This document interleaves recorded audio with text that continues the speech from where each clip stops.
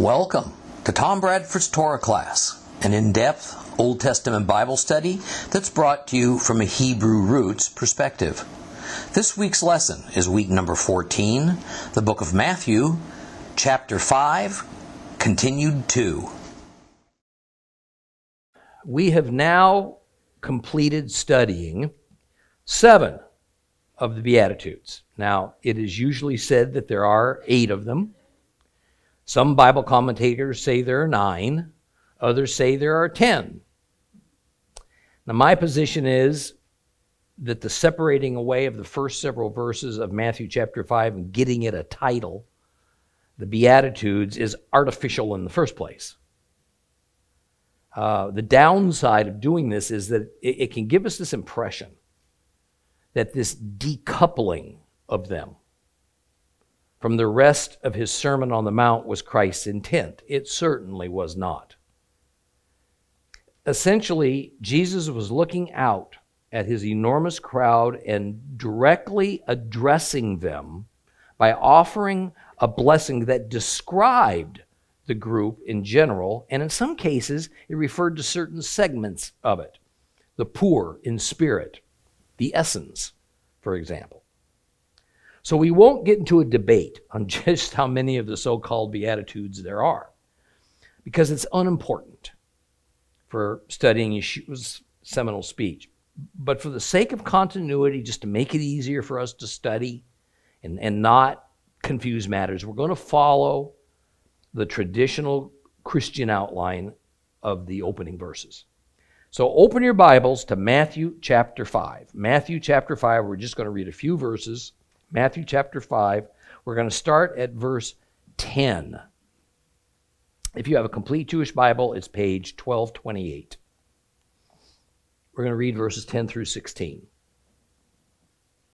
How blessed are those who are persecuted, because they pursue righteousness, for the kingdom of heaven is theirs. How blessed you are when people insult you and persecute you and tell all kinds of vicious lies about you, because you follow me. Rejoice, be glad, because your reward in heaven is great.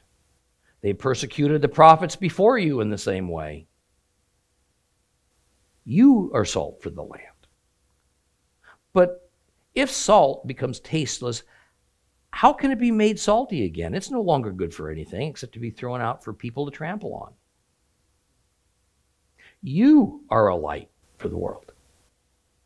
A town built on a hill can't be hidden. Likewise, when people light a lamp, they don't cover it with a bowl, but they put it on a lampstand so that it shines for everyone in the house. In the same way, let your light shine before people, so that they may see the good things you do and praise your Father in heaven. The 8th Beatitude is contained in verse 10. Now, nothing like this is in Luke's Sermon on the Plain, which further points to the 2 sermons being different speeches spoken at different times and different places.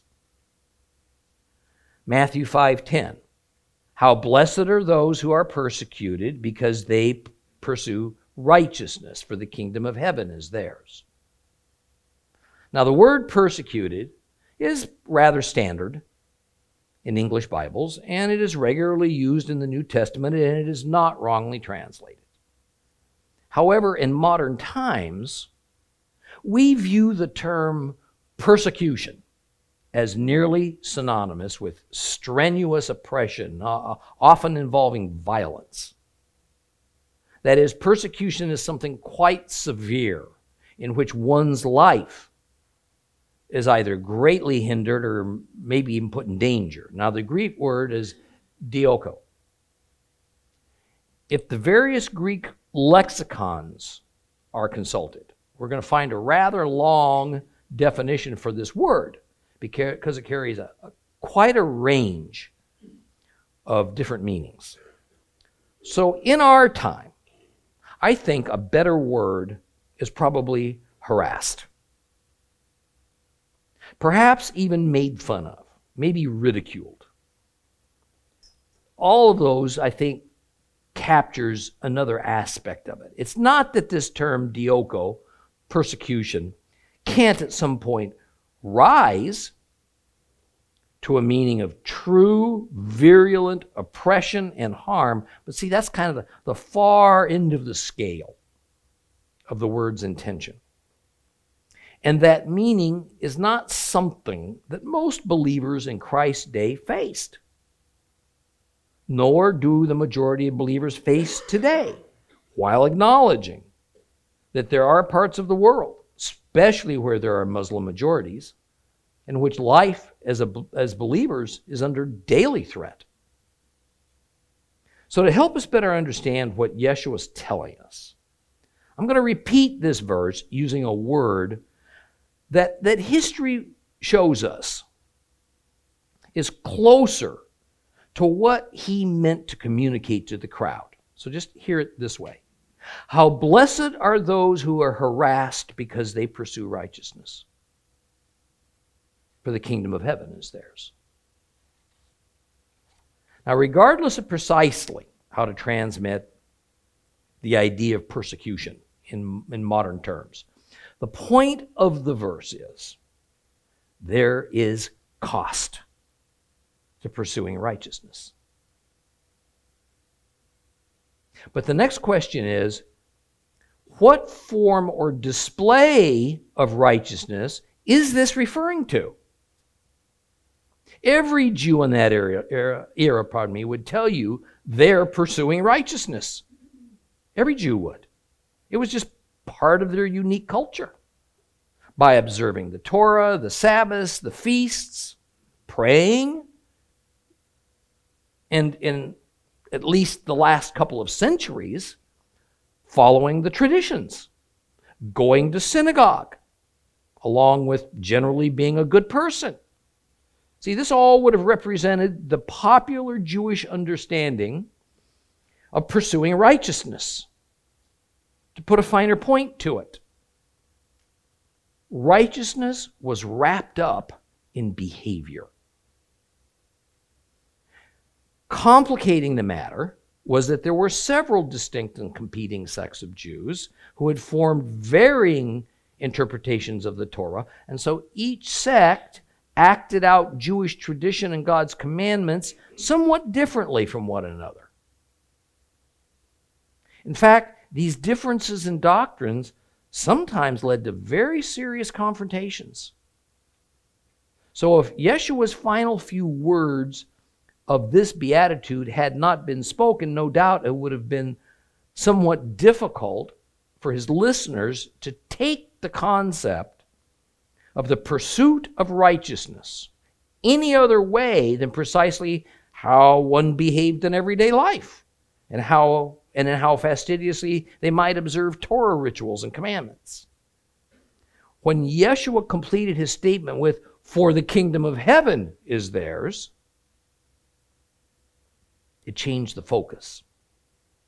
It changed the source of that righteousness from earth to heaven, from humans to God, even if a goodly part of that crowd didn't understand the implication. Our human righteousness is indeed based on rules following and behavior. That's not a kind of righteousness that can save us. Even though righteous behavior, righteous rules following is certainly an ongoing expectation that God has of his worshipers.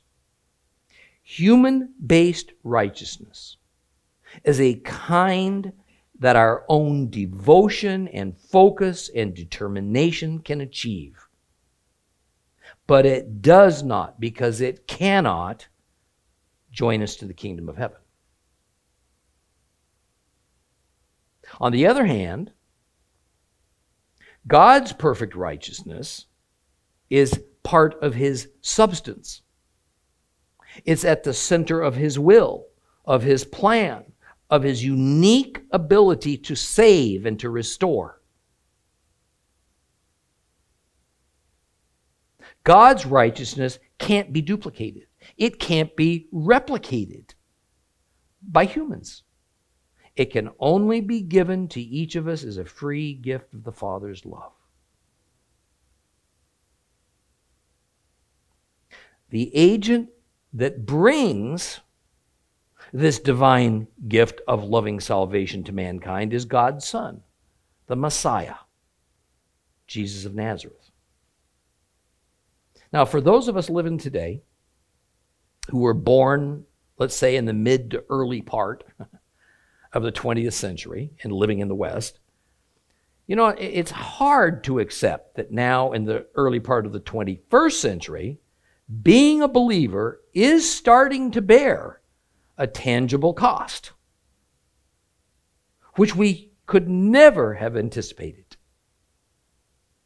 Being a believer is no longer an accepted cultural norm, nor is it as widely popular. When I was a younger man, professing to be a Christian, whether you really were or you weren't,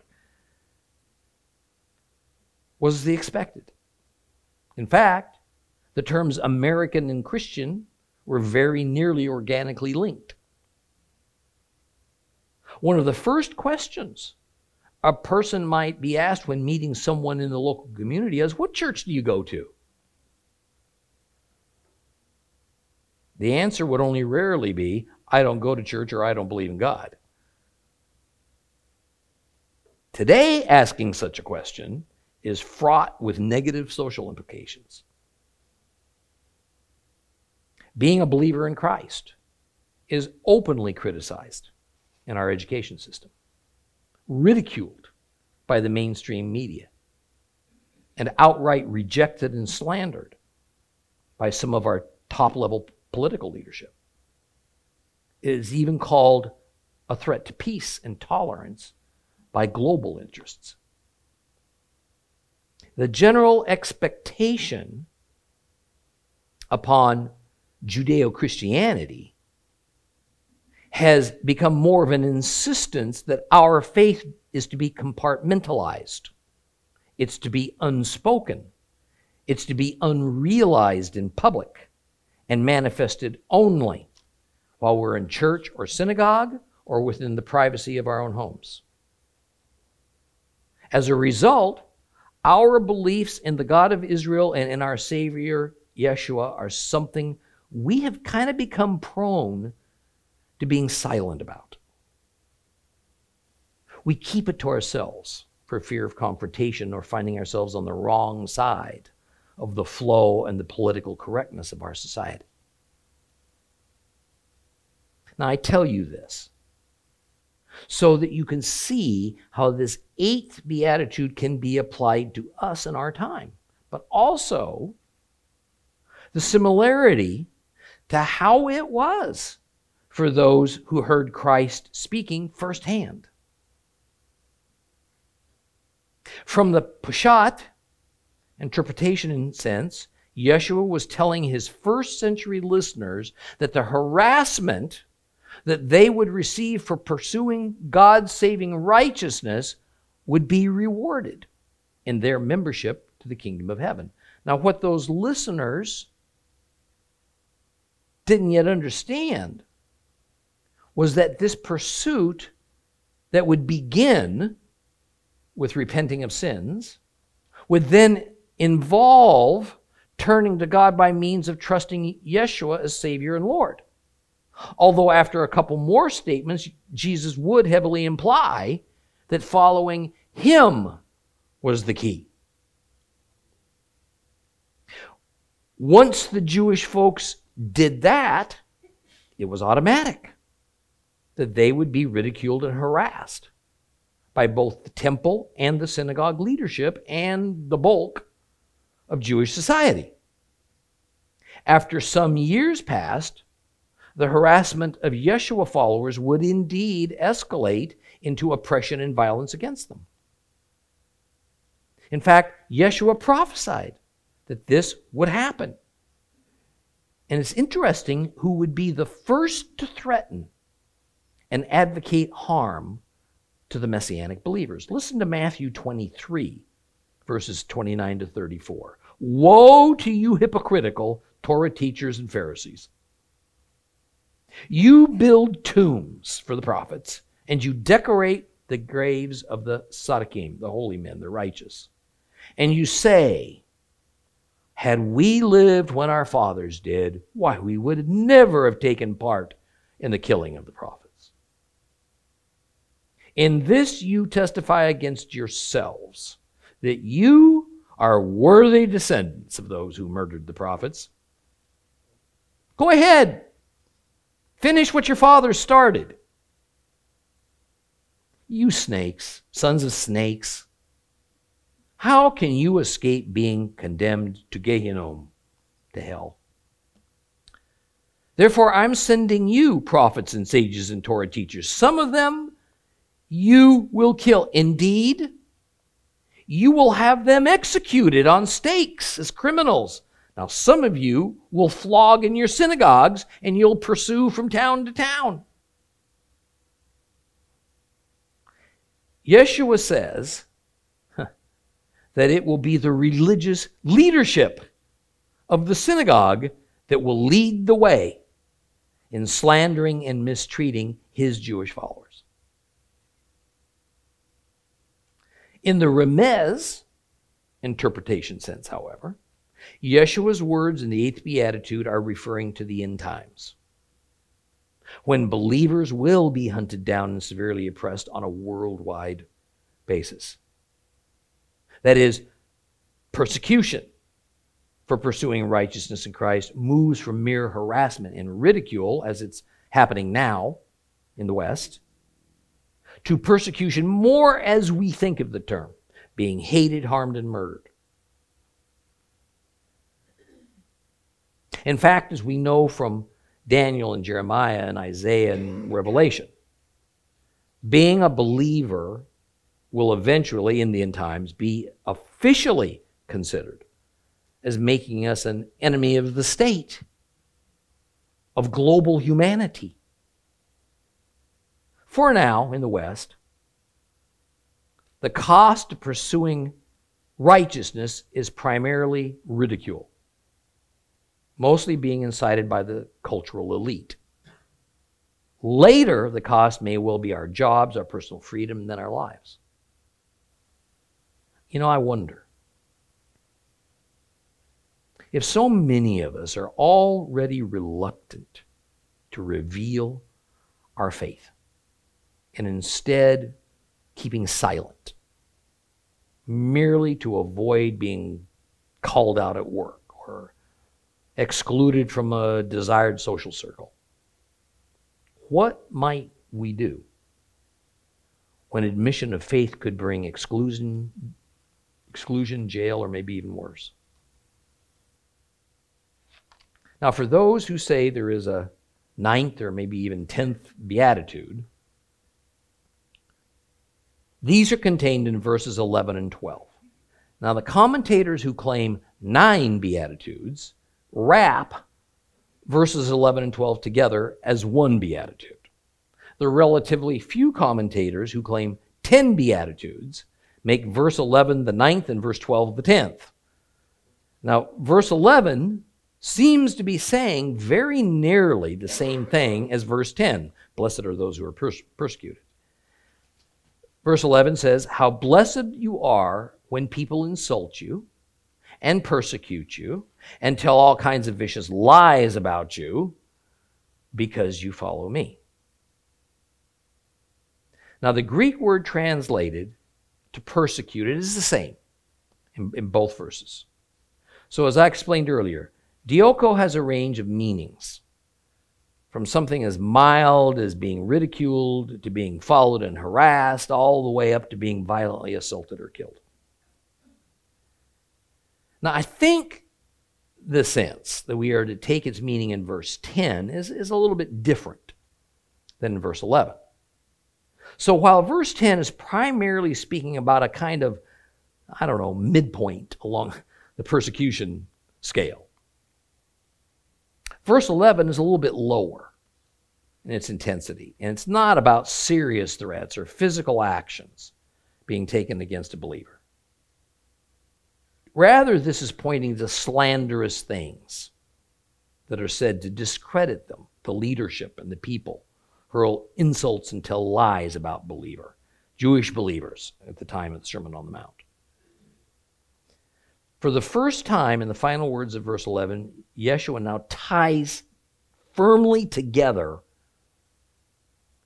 these various forms and means of persecution as being the consequence of something. The consequence is of following him. He says, because you follow me.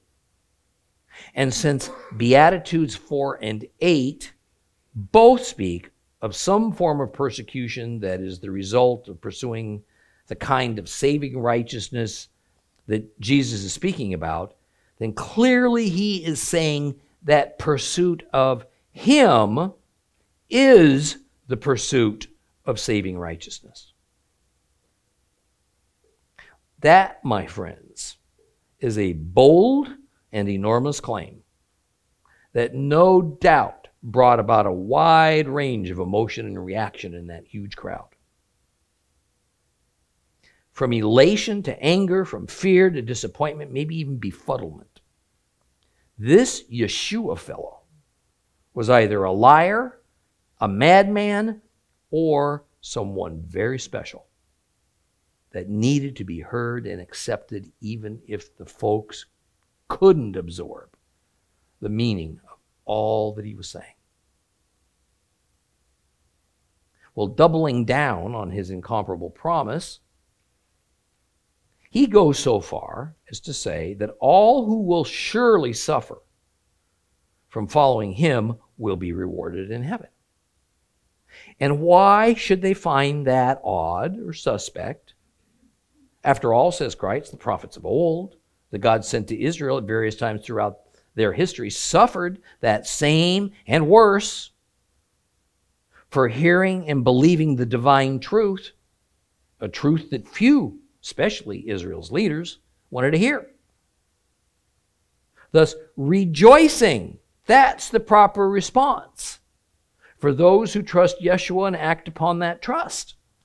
Rejoicing is the proper mental attitude to maintain when knowing and speaking the truth, which likely reduces our popularity, and it causes us to be excluded from some of our friends, family, perhaps our fellowship, our congregation. It may well be that our rejoicing will be muted down here, in the here and now, due to suffering. But at the same time, there is the greatest hope and a promise for a future in God's kingdom that is nothing but joy. Nothing but joy. You know, it's a bit challenging to ascertain what exactly the audience thought Yeshua was meaning about their being rewarded in heaven if they followed him. See, our modern Christian thoughts instantly run towards what would happen to our souls after we die. And this due to a combination of church traditions and some words of the New Testament. See, generally, the Christian thought is that for sure there is an afterlife that begins upon our death. If we are saved in Christ, then our souls immediately or eventually go to heaven and dwell with God. But that wasn't the thought of Jews in Christ's era. What happened after death for them was a frightening mystery. It was that same way to their religious leaders. Death was not a welcome thing. It was not a case of going home. It was not a case of going to a better place. Earnestly mourning the dead, that was the normal mode. It was certainly not having a celebration of life, as we often have at believers' funerals today. In the minds of those ancient Jews, the best condition for a person was to be among the living, because there was nothing good about being dead. So I surmise that the thoughts of the attendees at the Sermon on the Mount was that Messiah was talking about heaven, God in heaven, really, blessing them in some undefined way during their lives as a reward for following Yeshua, even if life likely would include being ridiculed and harassed by their fellow Jews. Now, verse 13 moves us beyond the opening series of blessings that Yeshua pronounced upon the various groups of peoples who came to hear him speak. There we read in verse 13, "You are salt for the land, but if salt becomes tasteless, how can it be made salty again? It's no longer good for anything but being thrown out for people to trample on." Now, there's more here than meets the eye. Some Bible commentators and scholars would classify this statement as a parable. I don't agree. And in later lessons, I'm going to speak extensively about the nature of parables, which will explain why I can't accept this verse as one. Rather, since this statement revolves around the object of salt, then salt is a metaphor or it's symbolic of something larger, or it's both.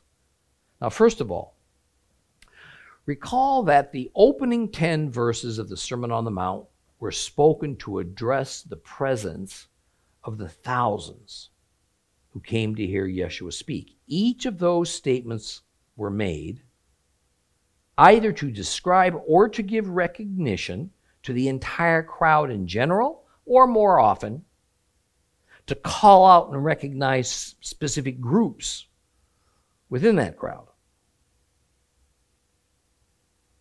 Verse 13 is another instance of this. And it is a generalized statement to the crowd at large.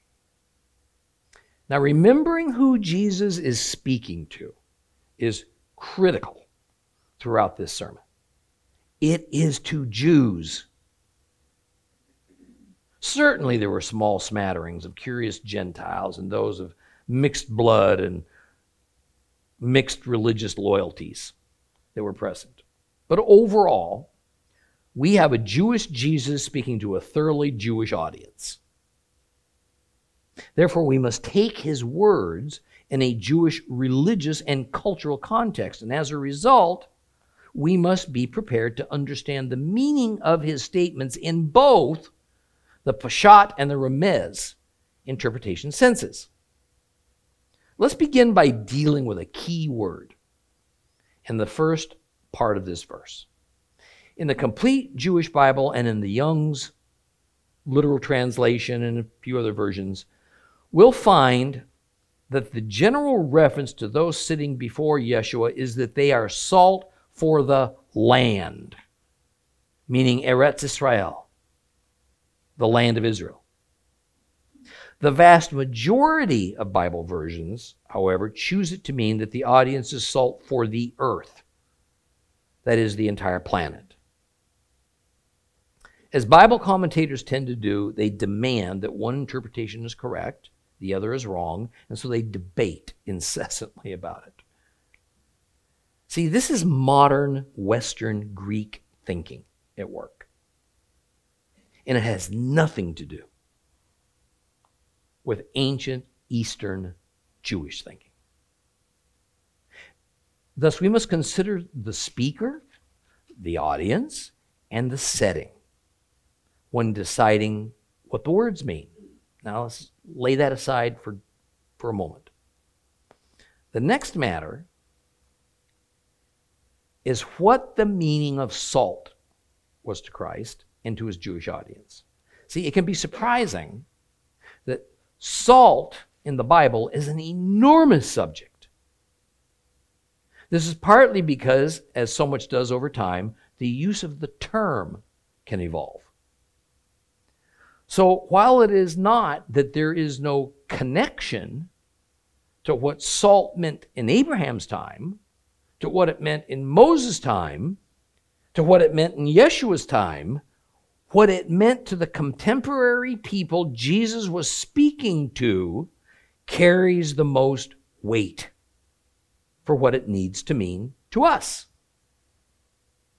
Salt was, as a practical matter, very valuable and central to life in Abraham's and Moses' time. Unfortunately, it wasn't readily available or easily accessible to most people.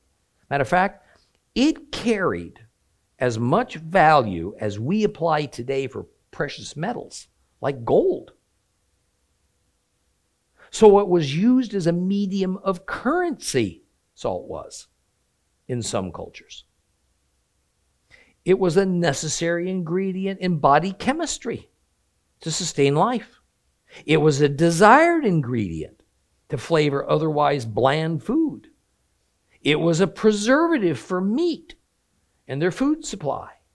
It was used for healing wounds. It was used for skin conditions. Therefore, it took on a symbolic meaning. And so salt would even be given or exchanged as part of a covenant ceremony. Biblically, one of the attributes of salt was its use for purification. Levitical law requires that all sacrifices of meat have to be salted. Even grain and produce sacrifices that are to be burnt up on the altar have to be salted. Why? Well, it's not directly addressed in the Torah. Very probably, it had to do with both the matter of practicing the precise sacrificial ritual in obedience to the covenant of Moses, now remembering that it was an ancient tradition to exchange salt as part of a covenant ceremony, but also because salt was seen as an element of purification. And so by salting the sacrifices, they were further purified. Some Bible scholars say it was because salt was so important in the meals of the Israelites that naturally it would be included in the offering of food to God. I find that incredulous, because while pagans thought that their sacrifices were meant as food for their gods who would starve to death if their human subjects didn't provide them with food, the Hebrews never thought they were feeding God. In fact, it was the priests who were able to keep the bulk of the sacrificed meat and produce to provide for themselves and their families.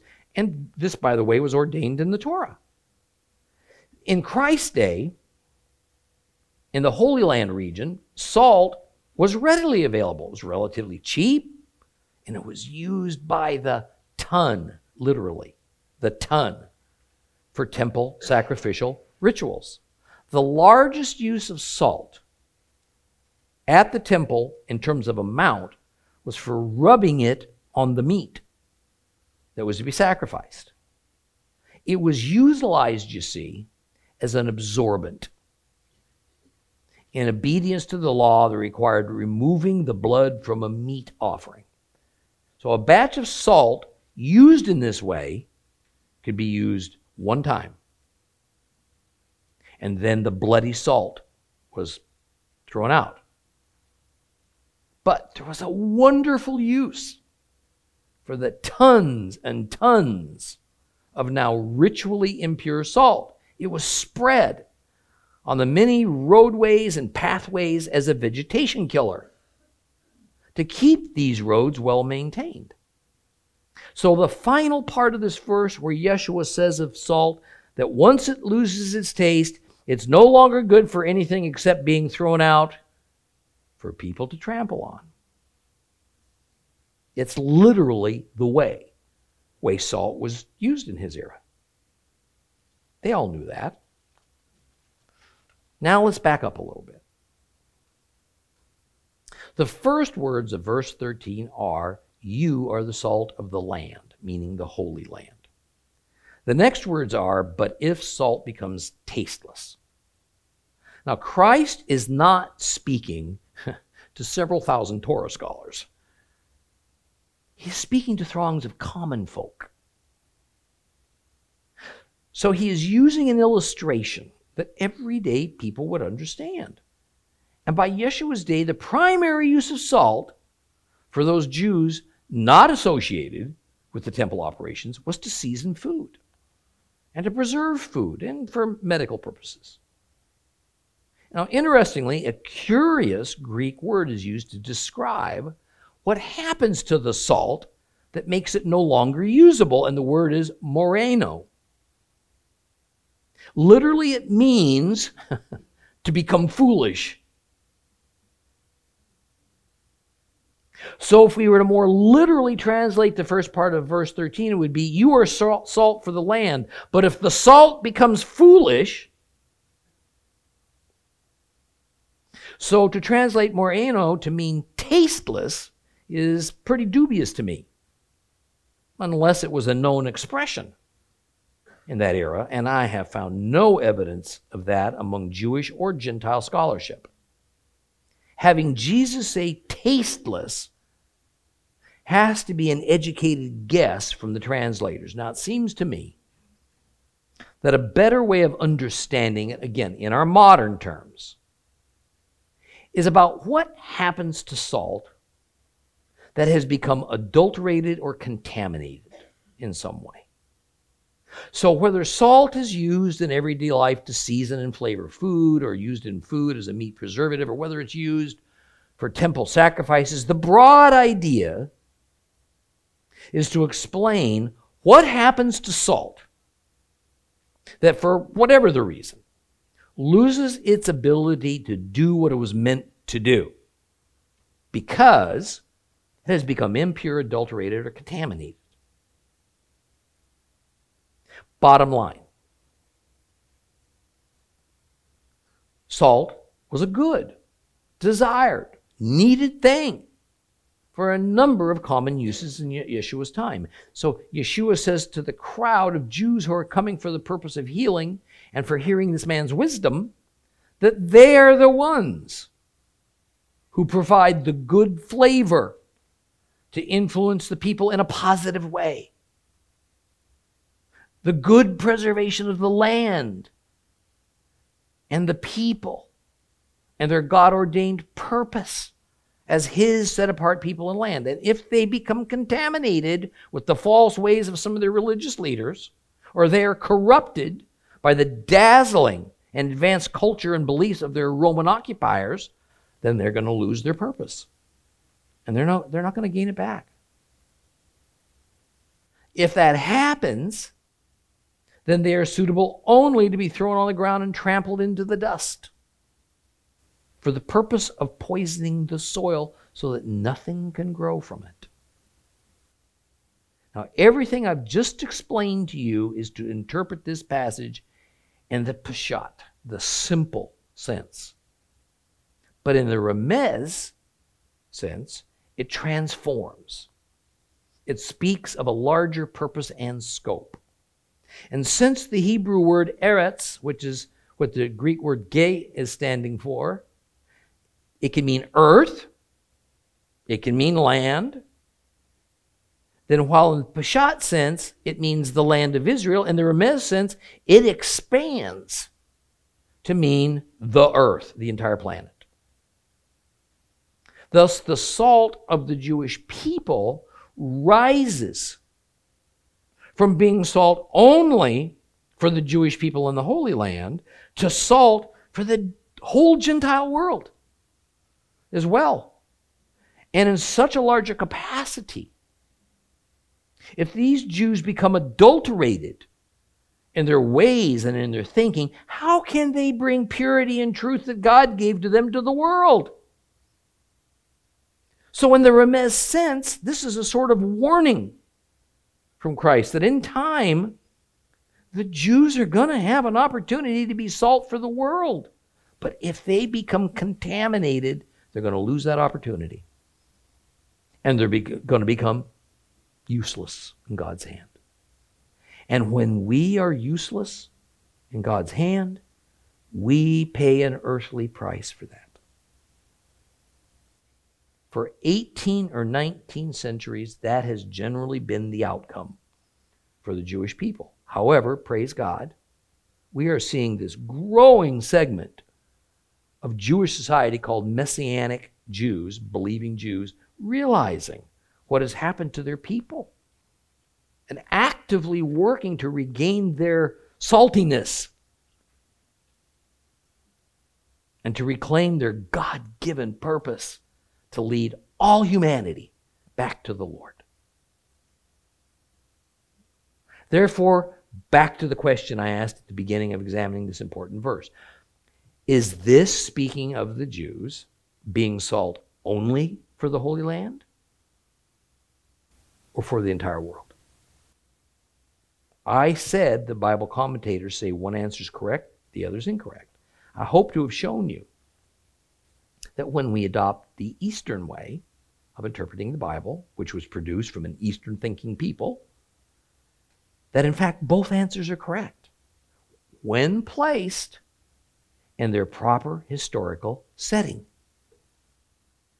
Now, verses 14 through 16 provide a complementary statement to the previous one. It uses the illustration of light to represent God's intended purpose for Yeshua's Jewish audience. Matthew 5:14 through 16. You are a light for the world. A town built on a hill cannot be hidden. Likewise, when people light a lamp, they don't cover it over with a bowl, but they place it on a lampstand so it shines for everyone in the house. In the same way, let your light shine before people, so that they may see the good things you do and praise your Father in heaven. Here, Yeshua's statement clearly swells that hoped-for Jewish influence to the world. And it's not just limited to the Holy Land. No doubt he is basing this thought upon the prophet Isaiah, Yeshayahu, because this is nearly precisely the same message that Isaiah brought from the Lord 7 centuries earlier. Listen to Isaiah 49, starting at verse 1. Coastlands, listen to me. Listen, you peoples far away. Adonai called me from the womb. Before I was born, he had spoken my name. He has made my mouth like a sharp sword while hiding me in the shadow of his hand. He has made me like a sharpened arrow while concealing me in his quiver. He said to me, you are my servant, Israel, through whom I will show my glory. But I have said, well, I've toiled in vain and spent my strength for nothing. Futility. Yet my cause is with Adonai and my reward is with God. So Adonai now says, he formed me in the womb to be his servant, to bring Jacob back to him, to have Israel gathered to him, so that I will be honored in the sight of Adonai my God, having become my strength. He has said it is not enough that you are merely my servant to raise up the tribes of Jacob and restore the offspring of Israel. I'm going to make you a light to the nations so that my salvation can spread to the ends of the earth. There it is. Therefore, the future time that God will make it Israel's task to be a light to the nations, an event that Isaiah prophesied, has arrived. It's arrived, according to Christ. Folks, in its plain sense, pshat, or in its literal sense, but with a hint at a deeper meaning, remez, this is a call to action. The goal is that other people, Gentiles, will come to faith in the God of Israel.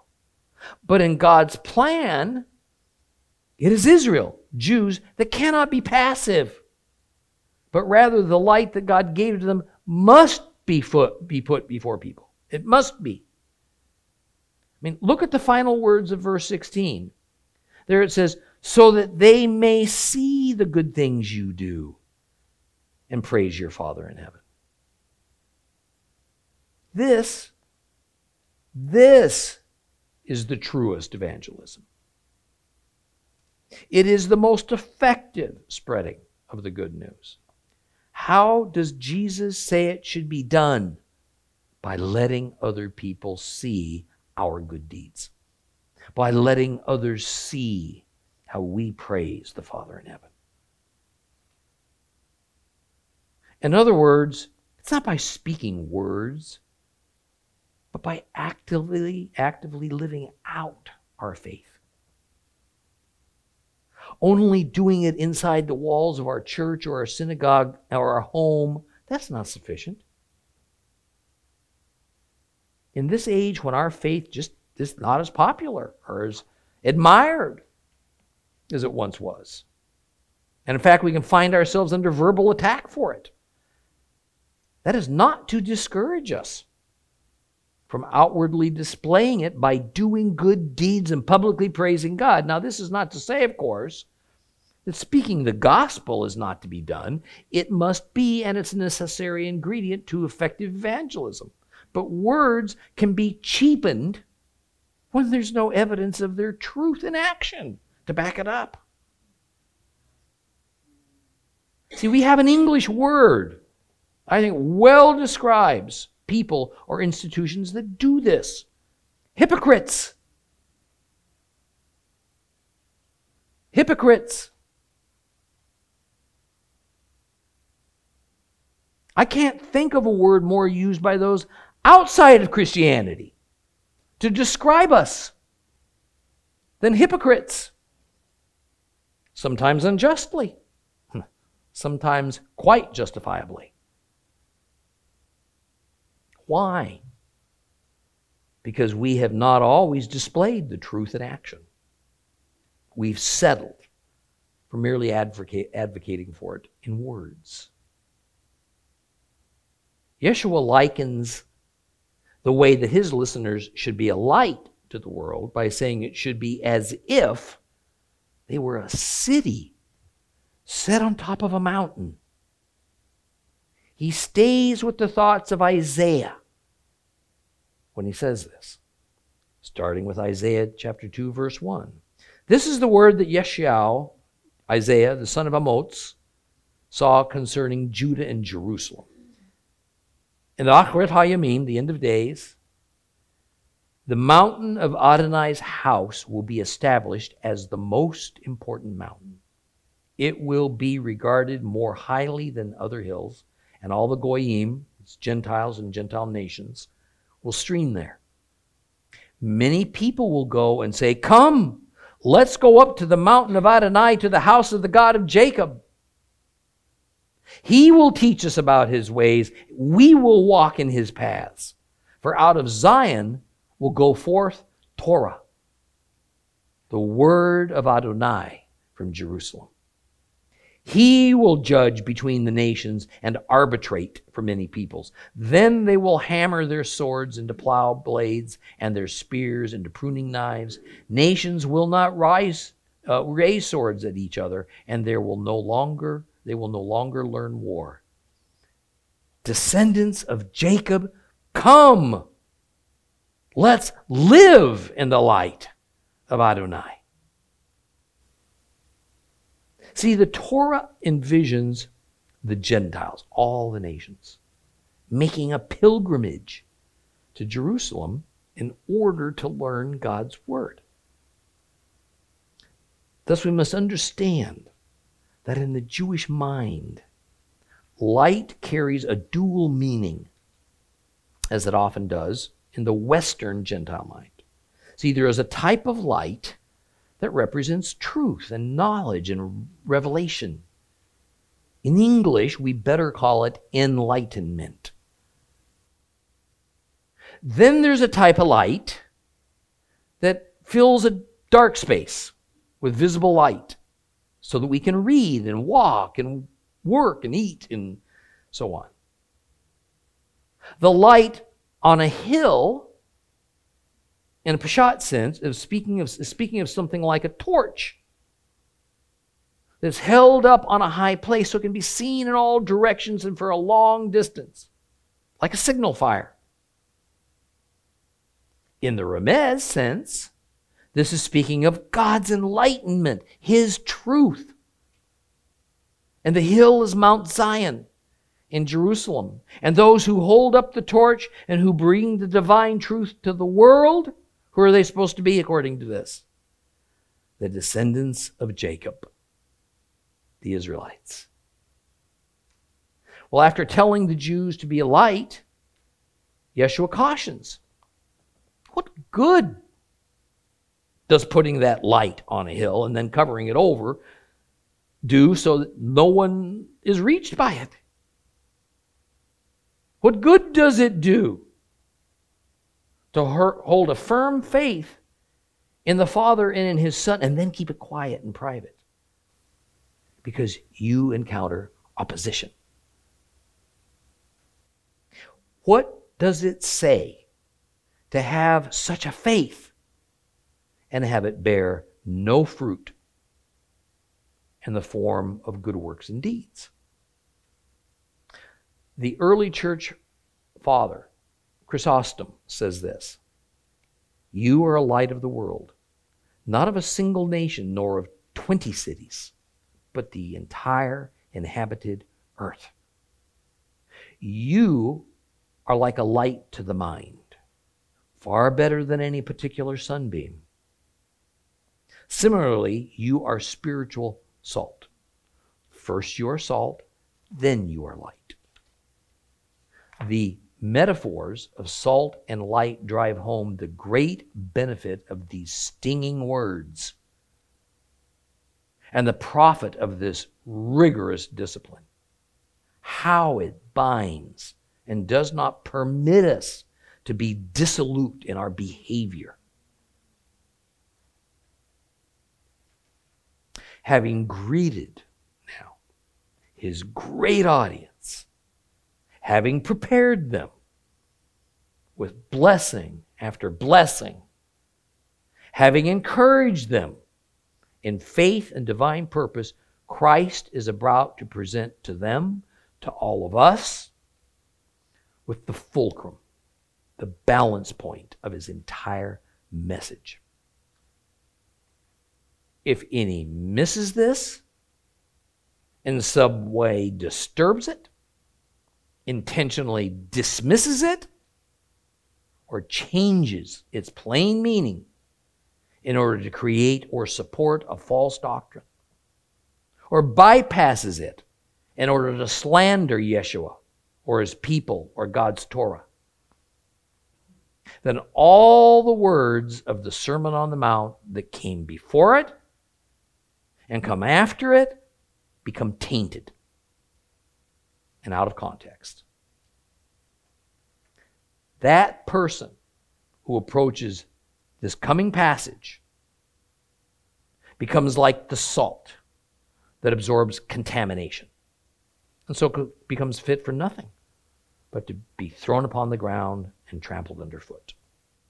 If you think these are harsh or severe words, just wait till next week when we open up with the 17th verse of the Sermon on the Mount.